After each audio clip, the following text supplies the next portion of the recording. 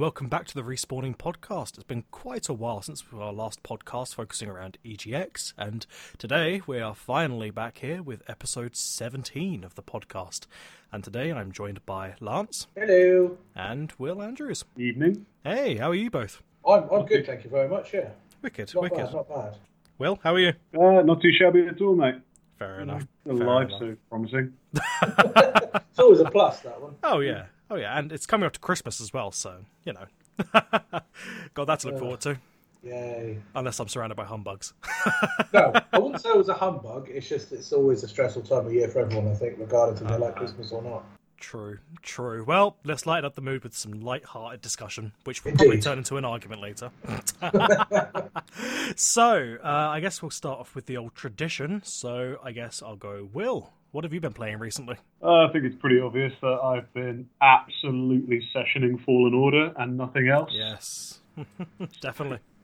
My entire life has revolved around that game for the last few months and expecting it, and now it's out. I've finished it in one weekend, and now I'm just 100%ing it. So Jesus. And we'll get onto your feelings on Fallen Order sort of a little bit later, as we've got a couple of topics regarding Star Wars and Fallen Order, and obviously the Mandalorian and everything like that, and some stuff you're doing tonight as well. But I guess my quick fire question to you would be, was it worth the wait? It was 100% worth the wait. Good. I'm glad you're enjoying it. Yeah. Very nice. Lance, what are you up to? I've been playing Borderlands 3, because unlike Will, I've been unfortunate enough not to be able to get hold of a copy of the Fallen Order yet. I have to wait till the end of the month. So I'll be honest with you, when you started talking then, I did put you on mute for a couple of seconds and did check in just to make sure there was no spoilers. Of course. No need to worry at all. No spoilers here. Cool. So yeah, no, just Borderlands 3. Obviously, we're going to talk about it a little bit more in a bit, but I have been, like Will, actually rinsing the hell out of it. Fair enough. Well, I guess I'm sort of the anomaly here. I haven't actually purchased Fallen Order at all. Even though, I really do actually want to get into it either on PC or on PS4. But it's sort of another one of those games that has unfortunately come at a really difficult time for me, sort of financially. Just sort of split past the radar, kind of like Nier Automata and then God of War, even though, yes, I do have God of War now, but just haven't played it. And all these other games as well that I've sort of missed out from this current sort of year. So, yeah, I'm definitely interested to try and hop on it sooner rather than later, especially before Cyberpunk comes out and obviously Halo Master Chief Collection starts releasing on PC, because that's going to absorb all my time like a motherfucker. So, yeah, that's you're going to lose me for about 2 or 3 weeks until Christmas. So, but no, I guess in terms of gaming, things have been actually really, really quiet on my end. I've actually been surprisingly really getting back into Yu-Gi-Oh! Duel Links on my iPad. Actually, been going through ever since a lot of the meta changes have happened, and they've introduced synchro summoning now. So things have changed quite a bit from when I last played it about a year ago, and it's really been gripping me again, just sort of helping me to appreciate why I love Yu-Gi-Oh! So much, and just the weird yet annoying yet endearing anime bullshit that just surrounds every single fibre of its being, and it's just magnificent. That now clearly explains the random question in chat asking if anybody else was playing it now. Exactly, because I want to kick your asses. It does makes perfect sense, because when I saw it, just asking if anyone has played or is playing, and it was just complete silence. I was like, well, I don't know what it is, so I'm not going to say anything. That was very sad. I did cry to myself in the corner for a left good 5 out in the hours. cold on that one. Yeah, definitely. But no, other than that, things have been very, very quiet on my end. We've recently actually gotten Ring Fit Adventure for the Nintendo Switch, which is that weird sort of like fitnessy hybrid game thing with the ring. Haven't yet had a chance to really, well, I want to say sit down and try it, but it's more like stand up, sprint and try it. But I've been planning to sort of put some time into that a little bit later on, maybe next week, sort of give my impressions on it.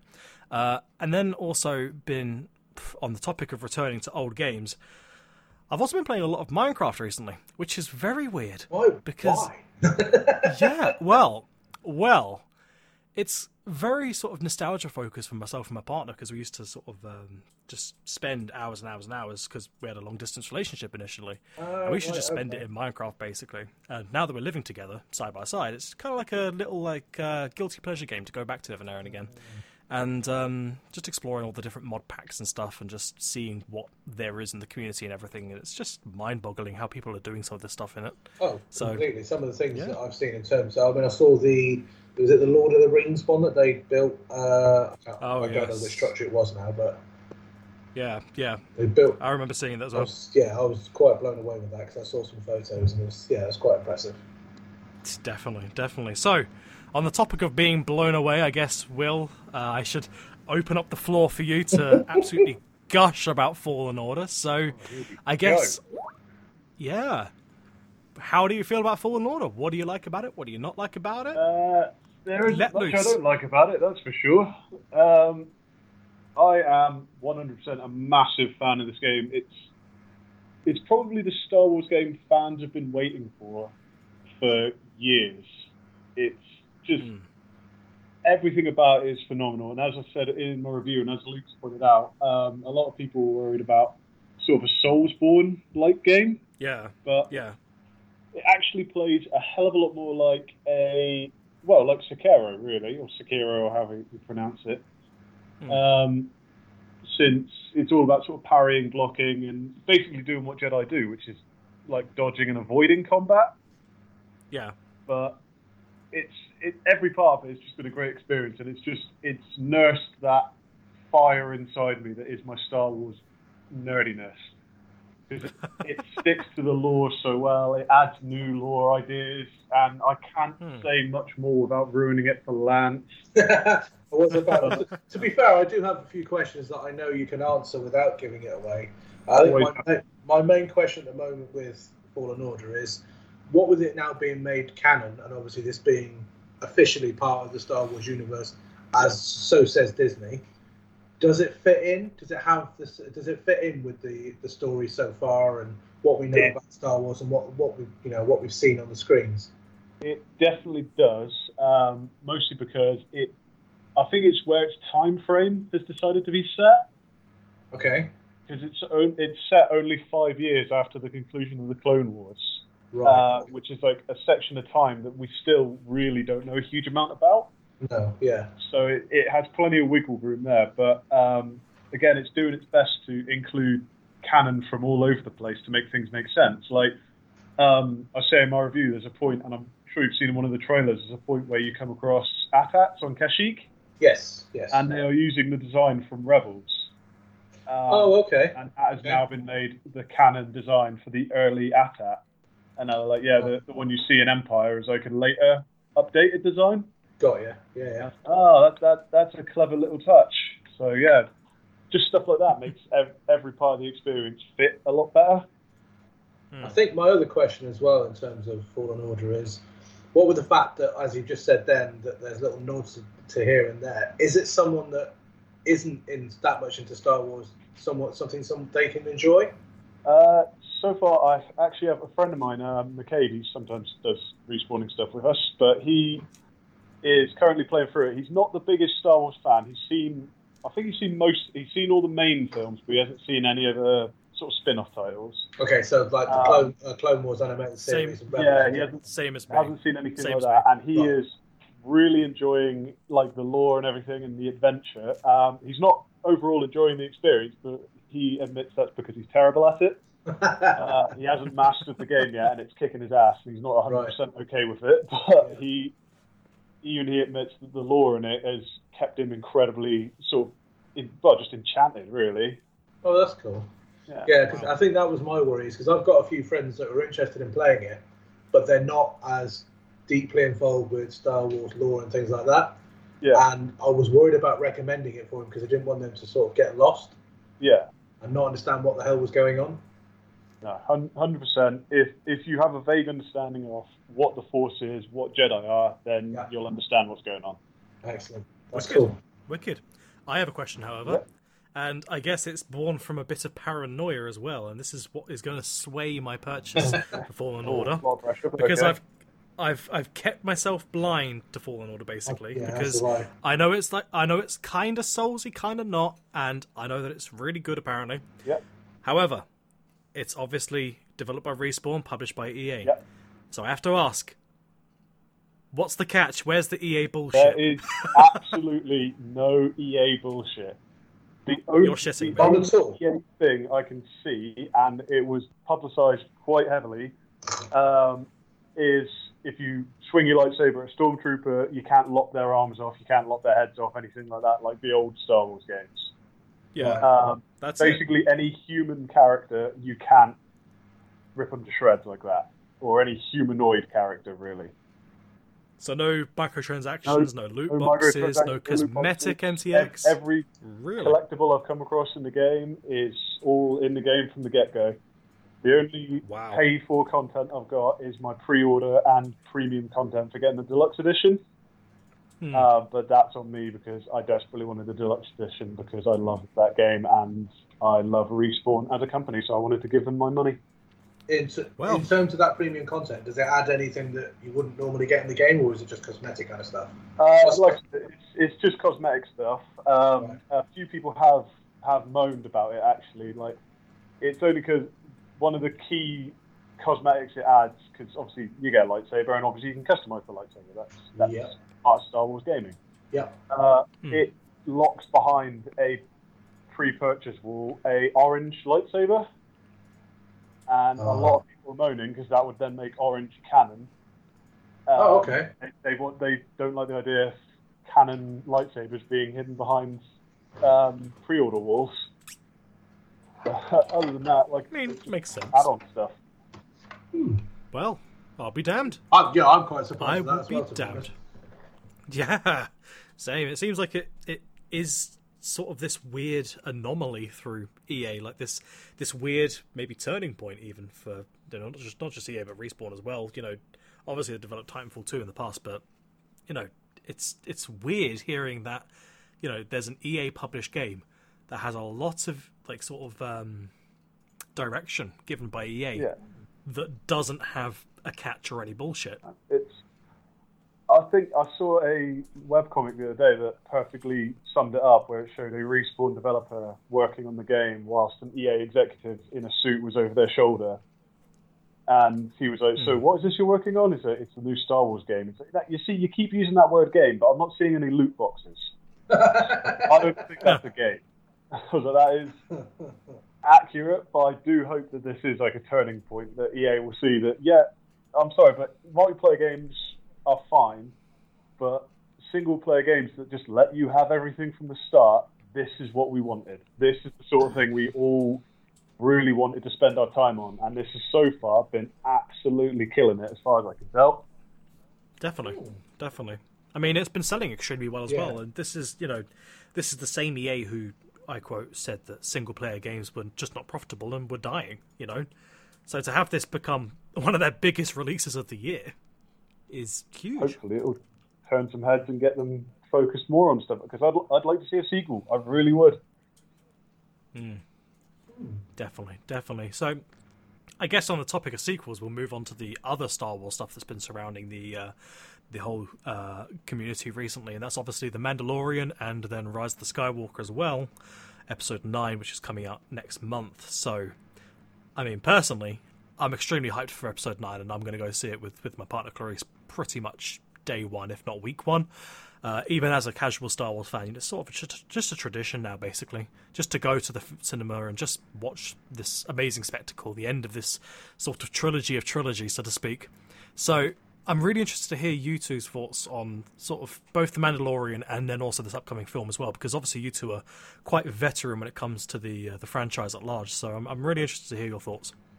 I think The Mandalorian itself, we could do an entire podcast on it. There was even talk about us doing it, and it still may happen. Where do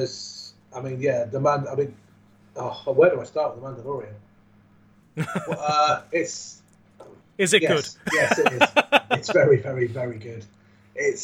For me, it's a kind of a dream come true, because I'm a self-confessed Fett fan. I am a Fett fanboy without doubt. So that's Boba and Jango. Fett fetishist. Yeah, if you like.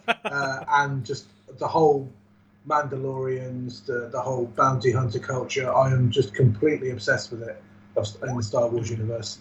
I had my high hopes that they were going to do the Boba Fett movie. Fingers crossed, it might still happen.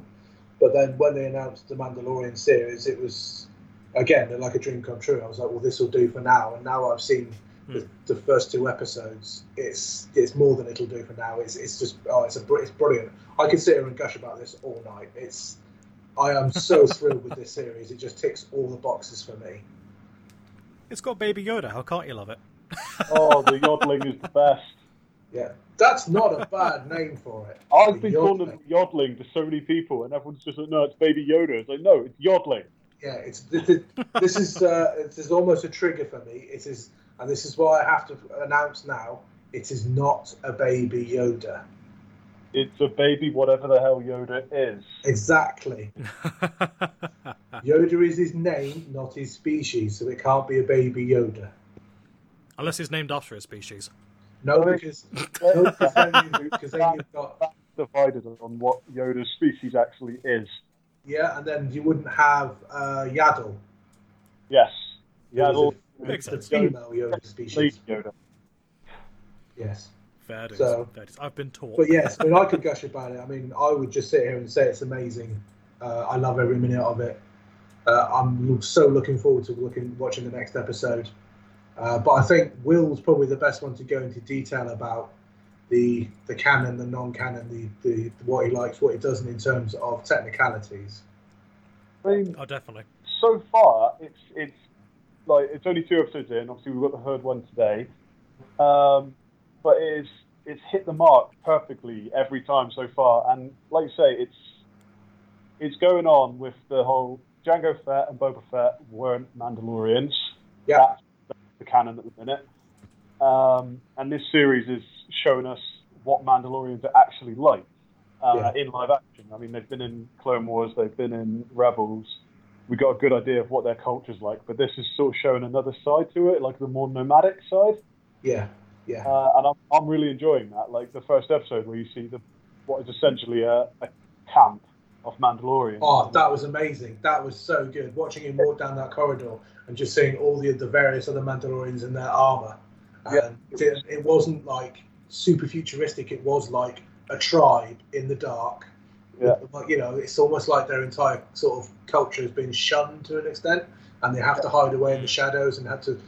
I mean, personally, from what I understand and from what I can see so far in the 2 episodes, it almost looks that something has gone wrong with their culture, and now they're trying to rebuild it, but they have to do it. But they're still sort of shunned from society. That's actually a part of Rebels goes into that. Right. Okay. See, I haven't seen Rebels. See, that's the thing. Yeah. It's shown that the Empire definitely basically takes control of Mandalore and imposes their own laws and forces certain Mandalorians to fight in their armies as like super commandos. Ah, okay, and that makes sense now. Why sort of the remnants of their culture are in the shadows and trying to rebuild what they used to have. They sort of rise up in defiance. Obviously, they don't have a lot going for them to fight an army, but they try. So God bless them. It doesn't end well. It doesn't show you the real outcome in Rebels. Okay. This seems, like you say, show an outcome of they didn't do very well, but they have survived. So right. Okay. Cool. Take that win or loss, really. But if you survived, as far as I'm concerned, you've won. You've done better. Yeah, definitely. Makes sense. So I guess moving on from Star Wars, then we'll move on to another property that promises not intergalactic, but at least global scale. Google Stadia, which has gone through the sort of wash cycle now and is anticipating. I think it's anticipating its full release, or it has released. But definitely, we've been seeing some reviews coming out for the service, and it's not pretty. In short, it is missing a lot of features. The games are all right, but they're quite outdated. There's lots of problems with latency, as one would expect, and just generally things like the controller being impossible to open without breaking it into tiny little shards. I also saw that video as well where you had to use the heat gun. It didn't go well. Yeah. No, not at all. Not at all. So, I guess it's interesting to think why this was such a misstep. I mean, obviously Google has had a history of cancelling services, of sort of pushing these pipe dreams, cancelling them, or just leaving them to die. So it's weird to think maybe, Stadia will follow suit here. Maybe this will be just another 6 months of them promoting Stadia before it's dead in the water. So I guess my question to you guys is, was this inevitable? Was it something that we knew from the start? Or, are you guys genuinely surprised it's failed? I am not even remotely surprised. And a tweet I saw just a few days ago sums it up perfectly. But I'm sorry, Google are good at one thing and one thing only, and that is keeping Google running. Everything else they put their hand to fails. Like Google Plus failed. Google Glass failed. YouTube is absolute balls. It's terrible for creators. It's terrible for people who just want to watch a video without being inundated with ads and then forced to pay £8 a month if they don't want the ads. The ads on YouTube are properly doing my head in. Now they've introduced this 1 of 3 adverts. Yeah. It's like, what? That's terrible. They can't do anything besides run that website, and frankly, if the website like Google alone makes them enough money, they could just go, right, we'll just stop trying to fuck around and just make this thing work constantly and be the go-to for everyone. I think the issue that Google have is they're overreaching. And I honestly genuinely believe that Stadia probably started out as a technical exercise to see what they could do with their mainframes and with their networking structure. And someone somewhere went, we'll see if we make some money out of that. Yeah, definitely. It definitely reeks of some sort of experiment that was going on, maybe in the dev facilities or something, or in the offices, going, oh, look, if I hook these 2 servers together, I can use the processing power of this server to play, I don't know, Shadow of the Tomb Raider, and I could have it on my phone. And then some bigwig or some manager walked past and went, hang on, we can sell this. Yeah. I honestly genuinely do not believe it's been fully tested before it's been released. No. Definitely. And, I mean, there's been a lot of stuff from, obviously, mobile networks from, Vodafone and O2 trying to support it the best they can. But, you look at all these companies' unlimited data plans, even in the US, where it's, Stadia is mainly shipping, and they cap you out at 1 terabyte of data a month. And this service is using about 30 gigs, maybe in, I want to say, a couple of hours. Yeah. It's just like, Well, I can't. Yeah, you're gonna run out on an unlimited data plan at some point. I mean, what I can't get my head around is some of the big AAA titles that they're pushing this whole, you can play anywhere, you can even play on your phone. I sure as hell don't want to play Destiny 2 on my phone. Yeah. I don't want to be playing Red Dead Redemption 2 on my phone in work or something. No. I want to sit down in my big comfy chair and play it on a big screen. Exactly. Yeah. I understand why they're pushing this whole play anywhere thing, which is an amazing concept. It is great. But it doesn't mean play everything anywhere. Exactly. And I think that's a big issue as well, as that, Google obviously had considerations for the lineup, the starting point for Stadia. And they sort of just picked random cats out of the bag, because, like, when I think of, like, a service that will enable you to play any game anywhere, my first impression would be, right, competitive races, competitive shooters, competitive, like strategy games, possibly, and, maybe something else akin to, I don't know, Mario Kart. Stuff like that, party games that you would be able to play with friends, on the same subscription, no matter where you go. So if you're in the car, going on a road trip with your buddies or something, then you could whip out your phones, play something on Stadia. Wicked. Or if you're on a flight and, you're there with maybe some team members from your work, whip out your phones, go on Stadia, play some co-op FPS titles or something, something. Well, the thing is, I mean, but instead it's purely like, oh, here's 3 versions of Tomb Raider. Yeah. Well, the thing is, I mean, look how successful COD Mobile's been recently. That's been hugely successful, but it was designed to be played on a mobile, and that's why it works. I genuinely do not believe you could take the COD that's recently released and play that on a phone and get the same experience. Not exactly. Again, exactly. Google did not consult a single gamer while they were producing this device. Oh, goodness, no. I don't think they went anywhere near someone who actually plays video games. No. Again, it's like Joe said, there's clearly a big wig somewhere who's gone, we can make money out of this tech, let's do it. Yeah, definitely. Definitely. It's a bit telling when you see, like, obviously Apple released Apple Arcade relatively recently as well. And that's been doing really, really well because it's actually bringing some quality gates to mobile gaming, you know. And it's bringing games and indie games which people want to be able to play on the go, or, you know, if they're limited with their tech, that they want to experience. And it's compiling them in a nice, easy-to-sort library. Yeah. You know, there's no bullshit, you know, microtransaction games. There's no, like, Temple Run or Candy Crush in there or anything. They're proper games from proper developers with, you know, just a single price. It's like Game Pass, but it's for mobile games. And, you know, that's been working incredibly well. And I believe a big reason for that is because they actually sat down with some gamers, went, right, we know mobile gaming shit. How do we make it better? Yeah. Pretty much it. Yeah. So, blah. Oh well. Rest in peace, Stadia. It's not going to last. And if it does, it'll be some niche product that some people will buy purely just to show off. It won't be something. Yeah. Some wanker we all know will just be like, oh, I've got a Stadia, it's amazing. I can play games anywhere. It's like, oh, well, no. And I can almost guarantee 100% it won't hold its price. It'll soon start appearing in CEX. You can guarantee it. Yeah. Oh, definitely. Rest in peace, Stadia. May we bury you next to OnLive and E.T. in the desert. Oh, well. Desert? Well, desert? It's a landfill. No, make it into a nuke. We need to make it into a nuclear fallout crater. And I guess speaking on the more dramatic and unexpected side of life, Valve has arisen from their dusty tomb and actually graced the world with an announcement of Half-Life Alyx, which is a VR sort of AAA-ish title, which is aiming to be Half-Life 3 but not Half-Life 3 in a way. It's really, really weird. And I almost guarantee you this is just an experiment for them to set out some marketing metrics and go, right, will people be interested in Half-Life 3? Why they would need to do that, I don't know, given the fact that the player base has been waiting for how many years now? That's very true. But I guess, are you guys excited? You know?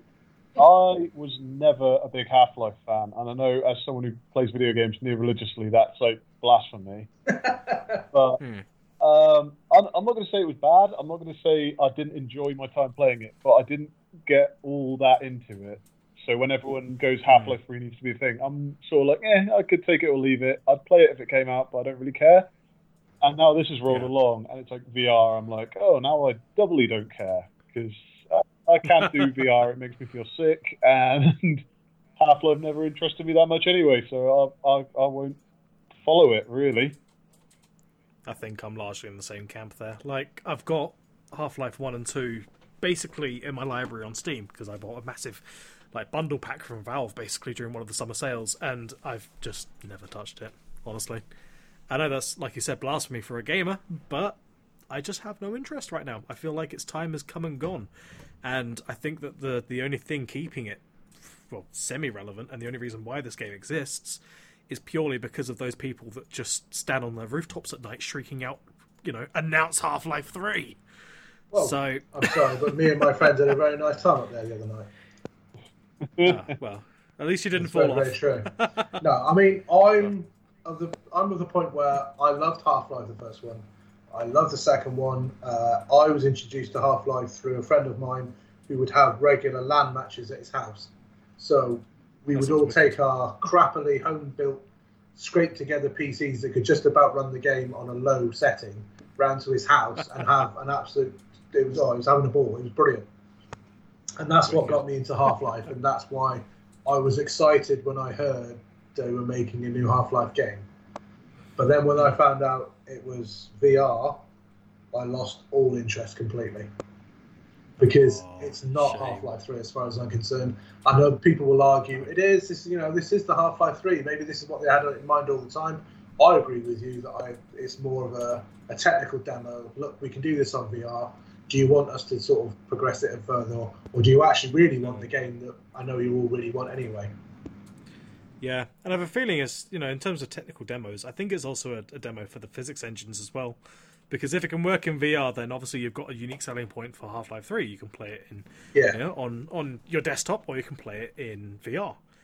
But I think it's testing the engine, getting back to the grips of game development, and just sort of, getting used to being Valve again. Yeah. Not just being the Steam guys, but being Valve once again. So I think it's kind of like that weird hiccup period for the developer right now, and I'm interested by it. I'm not gonna lie, I'll probably watch a playthrough of it, but I do need to revisit. Well, I say revisit, actually sit down and visit Half-Life 1 and 2 first before that. So yeah. Consider it lukewarm. Yeah, to be fair, this sits in the same basket as the Battlefield game. Is it Medal of Honor they brought out VR? Yeah, Medal of... I think it was Medal of Honor VR. It sits in the same basket. No one asked for it. People will play it, but we won't care if it goes away in a couple of weeks or months or whatever. Exactly. And I guess on that bracket as well, not giving a crap about anything that really... not giving a crap about a game that will probably be gone in a few weeks, Shenmue 3. I know there's been a lot of hype regarding this release, but there's also been a hell of a lot of controversy surrounding it as well. And now the game is finally released. Obviously, there were some issues with the embargo deadline as well. We did get quite a nice care package from our friends at Koch Media, so thank you very much to the guys over there for sending us that. But I guess, speaking on a more atypical and unbiased route here, Shenmue 3, does anyone here really care? I certainly don't. My entire knowledge of Shenmue is I'm watching a playthrough of Shenmue at the minute. And its final episode dropped a couple of days ago. It's 32 episodes long, each episode about an hour, and the last 10 have been forklift missions. And that, to me, just speaks so much for the game. And I think technically it's very clever and it was amazing for its time, but looking back on it, I'm sorry, but it's garbage. Shenmue's garbage, Shenmue 2 was garbage, and Shenmue 3, I'm sorry, just looks like it's going to be more garbage, but prettier. That's about it. Is it another case of people just not caring about Shenmue? Is it a case of just another game that's perhaps had its time gone? Yeah, its time's been and gone. It's taken too long to get to this point, and most of the fans have probably moved on by now. Most likely. Lance, have you had any experience with Shenmue? I don't even know what it's about. I know there's a forklift in it because you see the memes, and I think at one point it was big on the Dreamcast, wasn't it? It was a launch title for the Dreamcast, basically. That's pretty much what. Oh, and the guy wears a leather jacket. Yeah, that's about it. That there is the limit of my knowledge, and I struggle to remember if the jacket was leather or if it was just red. It's like brown leather, and it's got an American flag patch on it. Right. Okay. Well, that is the limit. So you already know miles more than I do about it. So no, it's not. So it wouldn't even appear on my radar. I don't mind flying under. I've been watching this run through, and all that's appealed to me is that you can play Space Harrier in it, and I'm like, I'm sorry, but that's quite cool. a game that's good on the basis of having just having another game in it, all time in it. That's great. There's a bit weird to think. This game's really good because you get to play another game in it. Yeah, you get to play Space Harrier, and that's amazing. That's a good game, actually, to be fair. Damn right, Space Harrier is a good game. Yeah. Fair dues. Fun fact, I've actually got Shenmue 1 and 2, actually, on the Dreamcast. I picked it up at a retro gaming market, actually, like a few years ago, I think. I was going to say, before you say the price, it's probably too much. No, actually, it was about 20 quid, actually, for both games. So, see, I'd still say that's too much. It was, well, probably. Because but no, I mean, fair enough. I've got no incentive to go and play them. And I've got no incentive to go and play Shenmue 3. Yeah, so I think we're all in the same boat on that one. But I know for a fact there's probably going to be members of Respawning that will completely argue us down on that one. Oh yes, definitely. So, moving from one game titled with the number 3 to another game titled with the number 3, Borderlands 3 has obviously sucked up a lot of your life at the moment, Lance. Yeah. So, why?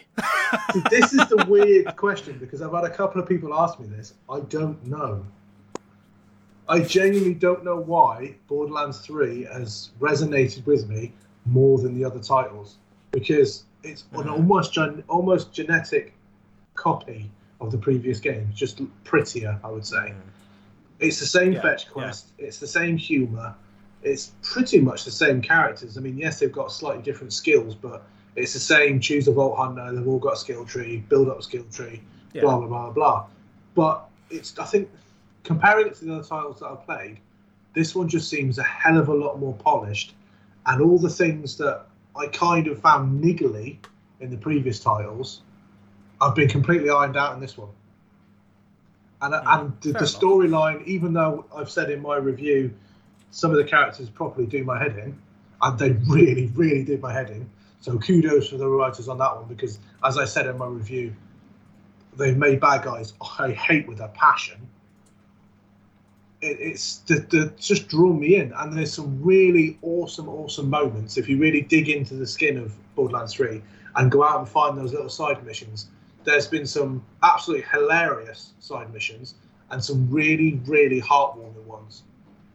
So, I mean, I think that's what struck me most about the game, is how much the writers and how much Gearbox have, how much thought they've put into not just the main actual game, but the little things that you can go off and explore and find for yourself. I mean, I'm not going to spoil it for those that haven't played yet and still want to, but there's one particular mission I played literally only a couple of days ago where you have to go and visit someone because they've invited you to come over for a dance. And you've been asked to put on your dancing shoes and go and have a dance. As ridiculous and as stupid that sounds, it is such a heartwarming little story, that one, that it really properly choked me up at the end of it. And it's things like that that make me invest more into a game, to the point where I've now got 3 different playthroughs on the go, different characters. Different. Well, 2 of them. One of them's a different character. The other one is on what known as True Vault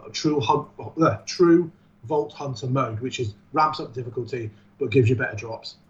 And the other one, which is Mayhem mode, which allows you to basically farm bosses for better drops, so you can be that collectionist. Yeah. Okay, that's cool.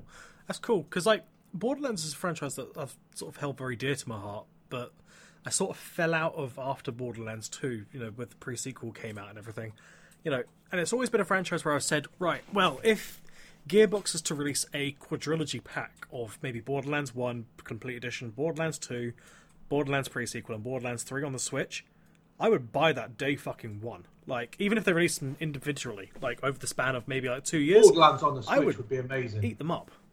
Yeah, I would eat that up like crazy. But, like, you know, it's the reason why I didn't go into the pre-sequel was because I played the first, like, you know, 15, 20, 25 minutes, and then it just sat in with me, and I just went, this is just the same as Borderlands 2, just it's less interesting. Yeah, I did find the pre-sequel, and the Tales from the Borderland as well, which was almost like Telltale's Batman series, which is like a motion sort of comic, sort of interactive comic thing. I didn't find those particularly interesting. It was nice to find some of the backstory, but they didn't hold my attention because it wasn't so much you could do much in them. It was very, now go in and push this button, now go in to this person. Yeah. And that's pretty much the whole game. But Borderlands 3 has just sucked me in. It's just, I mean, I've had late night sessions when I really should be going to bed and I haven't been able to put the controller down. And this is the weird paradox. The sessions where I haven't been able to put the controller down is doing activities that I've already previously done. But because it was so good, I wanted to do it again and again and again. And it sounds mad. It really sounds mad, but it's just completely taken me by surprise, Borderlands 3, completely. The cycle of addiction. Yeah, but it's a paradox of addiction, because it's almost the definition of insane, doing the same thing over and over again and expecting a different outcome. All right, calm down, boss. Calm down. We don't need you taking over a tropical island now. And obviously, we've been talking a lot about Star Wars today as well, but just quickly as well, I wanted to actually plug a little stream that some people are going to be doing, specifically Will. I think Luke, I don't know who else, help me out here, Will, Lance. Me, Lance, Luke, and Hav are going to be playing Battlefront 2. Yes. Wicked. That's going to be pretty much after this stream. I hope you... I'm turning around and taking my headset off. Yeah. Well, obviously, as you guys hearing this, will probably be hearing this in a day or two, as Mikey requires some time to edit. Obviously, please go back and watch that stream. I'm sure it's going to be hilarious. I'm sure it's going to be a fun time. And yeah, you guys have a hell of a lot of fun. Thank you very much. I'm just looking forward to what I've been told so far is that Luke just shouts Star Wars every time he gets a kill. He doesn't even shout Star Wars. He just shouts Star War. Oh, nice. Every time he gets a kill, because he did it once when we played Battlefront 1 together, and I laughed at it, and then he's decided to do it every time. Nice. He just amuses himself now. It's great. Oh, 100%. Brilliant. And I guess on the topic of Luke, then, one thing he's been doing is shoving my face in the dirt regarding Pokemon Sword and Shield, because he is a damn fucking fanboy for those games. Obviously, Pokemon Sword and Shield has, well, ever since its announcement, basically, been making waves and headlines for controversies like the Dexit situation, the missing features, for, you know, all these texture and visual issues, audio issues, you name it, it's got it. But, unfortunately, despite all that, and despite all the protesting from the community, Pokemon Sword and Shield has been the fastest selling exclusive title across any platform for the whole year, only being beaten out by Call of Duty and FIFA, which aren't version exclusives. And holy crap, it's the third fastest selling game of the whole year. Jesus Christ, how did that happen? It's Pokemon, isn't it? That's where did it go wrong? I was literally just going to say, it's a Pokemon game. What did you expect was going to happen here? They're always going to sell Pokemon games. It could be, even if it's just a code to go and buy it, they're still going to be able to sell it. Yeah. I think that's what they did in Japan, actually. You had almost lotteries to queue up and purchase the game. Doesn't surprise me one bit. Pokemon is a franchise that will always sell. I don't think there's ever going to be a point where people are going to go, nah, don't want a Pokemon, I'm bored of that now. It's never going to happen. Yeah. Because, and I think this is a cycle with Pokemon, is you've got generation after generation that are just going to keep introducing their children and their children and their children and their children. And it's just going to keep repeating the cycle, and they're going to keep pumping out the games. It's always going to happen. I, for one, welcome our Pikachu overlords. Oh, I do. See, myself, because I'm sort of a staunch member of that whole, you know, I'm not going to fucking buy it because Game Freak doesn't deserve my money. I'm a staunch defender of that crowd, just because I genuinely believe that, you know, Sword and Shield is just a lazy product, in my opinion. I mean, obviously I'm not going to fall out of Pokemon as a franchise completely, which, I mean, as you just said there, speaks to the staying power of Pokemon as a franchise and just the sort of domination in the gaming industry. But I'm not going to be buying Sword and Shield. But if the Sinnoh remakes come out, then fuck it. I might dip into my wallet because I've got a soft spot for Sinnoh. I haven't got a clue what that is. The fourth generation of Pokemon, Pokemon Diamond and Pearl. I knew it was a place, and that's about all I knew. Right, okay. Fair enough. See, fair I'm enough. I'm the generation where I knew Pikachu and his friends, and that's about where it stopped. So, you sweet I summer watched the child. cartoons, I did collect some of the cards, and then that's pretty much where it stopped. Yeah, I can get like Silver and Gold was about the time that I jumped off. Right. Like, Okay. I paid enough attention to understand what's sort of going on, but I haven't properly played a game to completion since then. Fair. It's really interesting because I actually I hopped on during Ruby and Sapphire, which is interesting. That was when I was in primary school. So yeah. I'm constantly inundated with all the latest Pokemons from my partner because Kim, she's really into the Pokemon. She knows a lot about the Pokemon, but even she will stop at a certain generation of Pokemon and she goes, well, that's such and such a generation, I'm not interested in those. Yeah, basically. I think I'm at that point now where I'm looking at the latest generation of Pokemon, just going, maybe But not. then you've got the younger generation to us that will lap this up. That will yeah, definitely. I can guarantee my little brother and sister, they've probably already purchased it. And they'll know all of the latest gen Pokemon. But they won't take an interest in the previous ones. They'll only be interested in the new latest ones. And I think that's why Pokemon will always be successful, because they'll always keep making them. It'll always be, and in brackets, new. Keep the gravy train rolling. So we'll move on to our last sort of overarching topic of the evening. Any other news? Has there been anything in the industry that's caught your eye recently? Has there been anything maybe somewhat outside of the industry that's caught your eye? Maybe some funny stories, interesting stories, a rant you guys want to go on? The only thing I can talk about is going back to Fallen Order, basically, because it has been obsessing me. But I've actually just received a message from my friend who is, like I say, running through the game and he's having a hard time with the combat. I told him earlier to watch out for a particular enemy type, because I said even I struggled with it, and I still do. I've finished the game and I still have a hard time with this guy.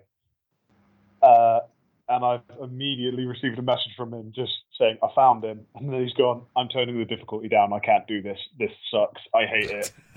I hate having to go back because I failed a section. And I was like, man, do not ever touch a Dark Souls game then, because that is a whiny bitch attitude.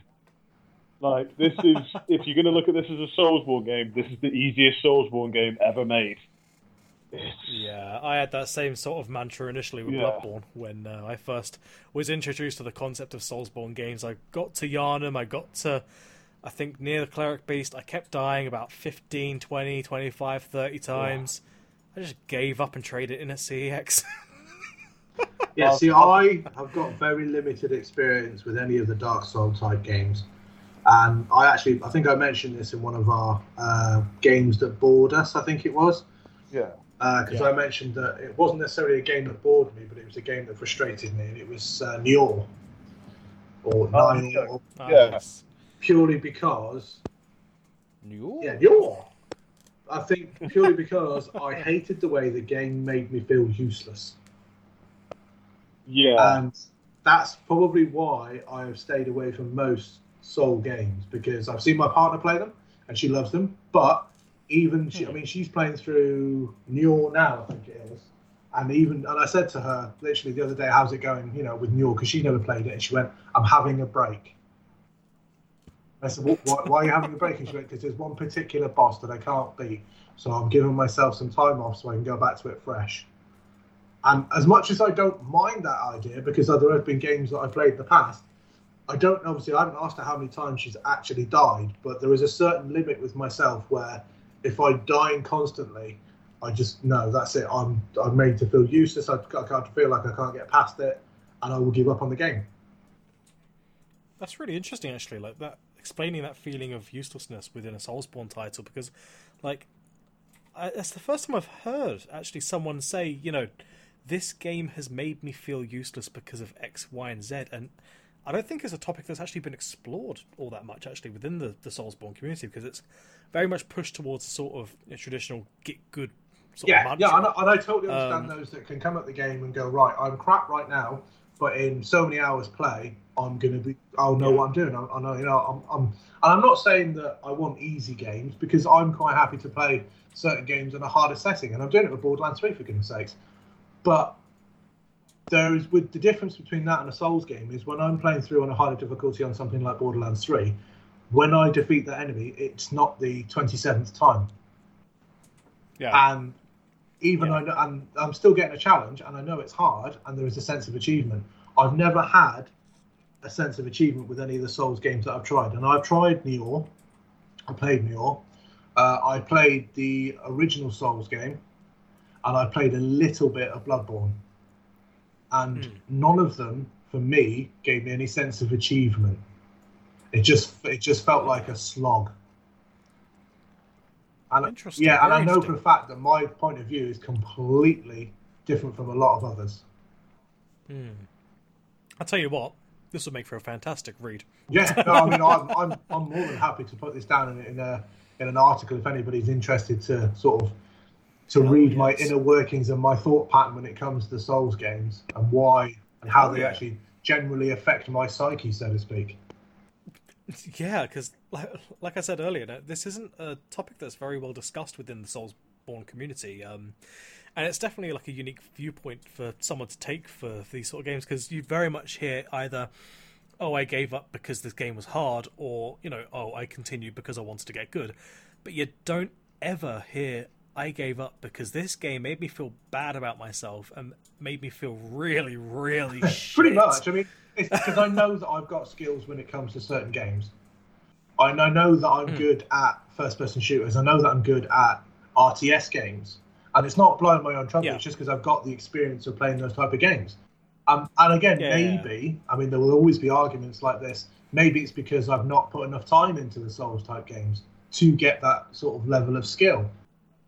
But then, you know, I've played games that I've never played before that are of a different genre, and I still get a sense of achievement from doing them. But, and again, it goes back to I don't feel like I'm achieving anything in the Souls games. I get that. I 100% get that. And I think this is one of the things that I'm really concerned about picking up Fallen Order, because I really, really want to play the game, but I don't want to be bitterly disappointed to be like within the first half an hour to an hour and thinking, this is too hard. I'm not getting any enjoyment from this. I mean, Will, what would you think about that? Like, obviously you've played for the game to completion now. Would you say it fits that bill? Is it one of those games where you'll give up sort of after the first few hours? Like I said, I've tried a fair few Soulsborne games, and I've had the same feeling as Lance, that I feel useless and go, right, this is making me feel bad, so I'm going to play something that I'm good at. But this game, you pick it up very, very quickly, and at no point do I feel like overwhelmed, I guess. Right. Okay. My whole experience through it was like, as you get more power, you get better. That's about it. Yeah, it's gone to the point now where groups sense, of enemies that were giving me problems, I can just force push them off a cliff and call it a day. Yeah. See, I like the games where they give you, as you progress, you feel more and more and more and more powerful. Yeah. That's what I like. Yeah. The only time I struggled properly with the game in any way is, in fact, the final boss, where it took me about 10 attempts to finally win. See, if it's the final boss, if it's the final boss for me and I've got that far, I don't mind putting in the effort to beat him. But when it comes to first or second boss, and I'm like, 20, 25 times in, and I'm like, this is taking the mick now. Yeah. No. Yeah, I mean, I've played games like For Honor, and I was really bad at that game to start with, but I got used to the whole parry, move, dodge sort of mechanics. So I'm kind of used to that. I understand how that works, and I know it's different in every game that uses that kind of mechanic. So I'm not completely put off by the idea of having to dodge or having to parry or timing your attacks when it comes to that sort of thing in Fallen Order. But yeah, like I was saying, it's just my worry of the difficulty curve. I can tell you right now that worry is unfounded, sir. Cool. Well, that's actually set my mind at ease. And I think a lot of listeners as well will probably think that as well, because I know a few of my friends won't touch the Souls games because it's like, well, no, they're just too hard. What's the point? And they've heard that about Fallen Order. So that's cool you've cleared that one up, Will. I appreciate that. No worries. Wicked. Wicked. And I guess on that relieving note, we'll be ending today's episode of the podcast. I hope you guys have enjoyed episode 17, and we will be back with another iteration of the Respawning podcast relatively soon, hopefully a bit sooner than last time. But hey, Christmas is coming up, so we can do a Christmas special or something. We can all sing. I think I might be busy on that day. Yeah, maybe me too. So, if you guys want to continue listening to our lovely voices, we've got a variety of other episodes of the podcast over on our Podomatic, on Spotify, on, I think, some other services here and there as well. Mikey's going to shoot me for not remembering them. But, you know what? They're out there. If you search for them, you will find them. We're also over on YouTube as well, if you want to immediately hear and maybe even see our lovely voices and faces. We've got a variety of videos as well, obviously. We've got the Star Wars Battlefront stream tonight as well, so if you are a time traveller, go in, tune in for that. Otherwise, please do go back and watch that and some of our other content as well. Quickly, sorry, just want to say, and I'm exclusively at the moment representing Respawning over on the Mixer channels. Recently set up, definitely. So if you guys are on Mixer, and it's completely free to log into Mixer, you just need to create an account. You're not charged for anything, but there's, as I'm sure you've seen in the news recently, a lot of the Twitchers have gone over to Mixer, so I'm in good company, so feel free to come and check out some of my videos of Respawning over on Mixer. Definitely. We are over on Twitch as well for the meantime as well, but Mixer is looking to be our new permanent home, so do check that out. And obviously, Facebook, Twitter, all that good stuff, we're there as well, including our Patreon as well. Please do make sure to check that out as well if you want to get some sick merch, and to get your hands on maybe a couple of t-shirts here and there, and to help influence some of our content and our podcast as well. So that'd be an interesting mix. I wonder how that would work out. Hopefully not in a very demeaning and damning way. So, I'm just saying, I don't exactly want to sing Barbie Girl from Aqua on a podcast. Jesus Christ.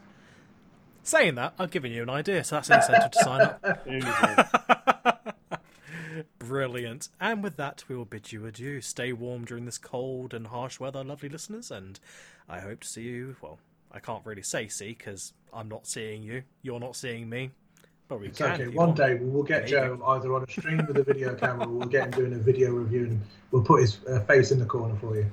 God forbid. And with that, we bid you farewell. Take care. Bye.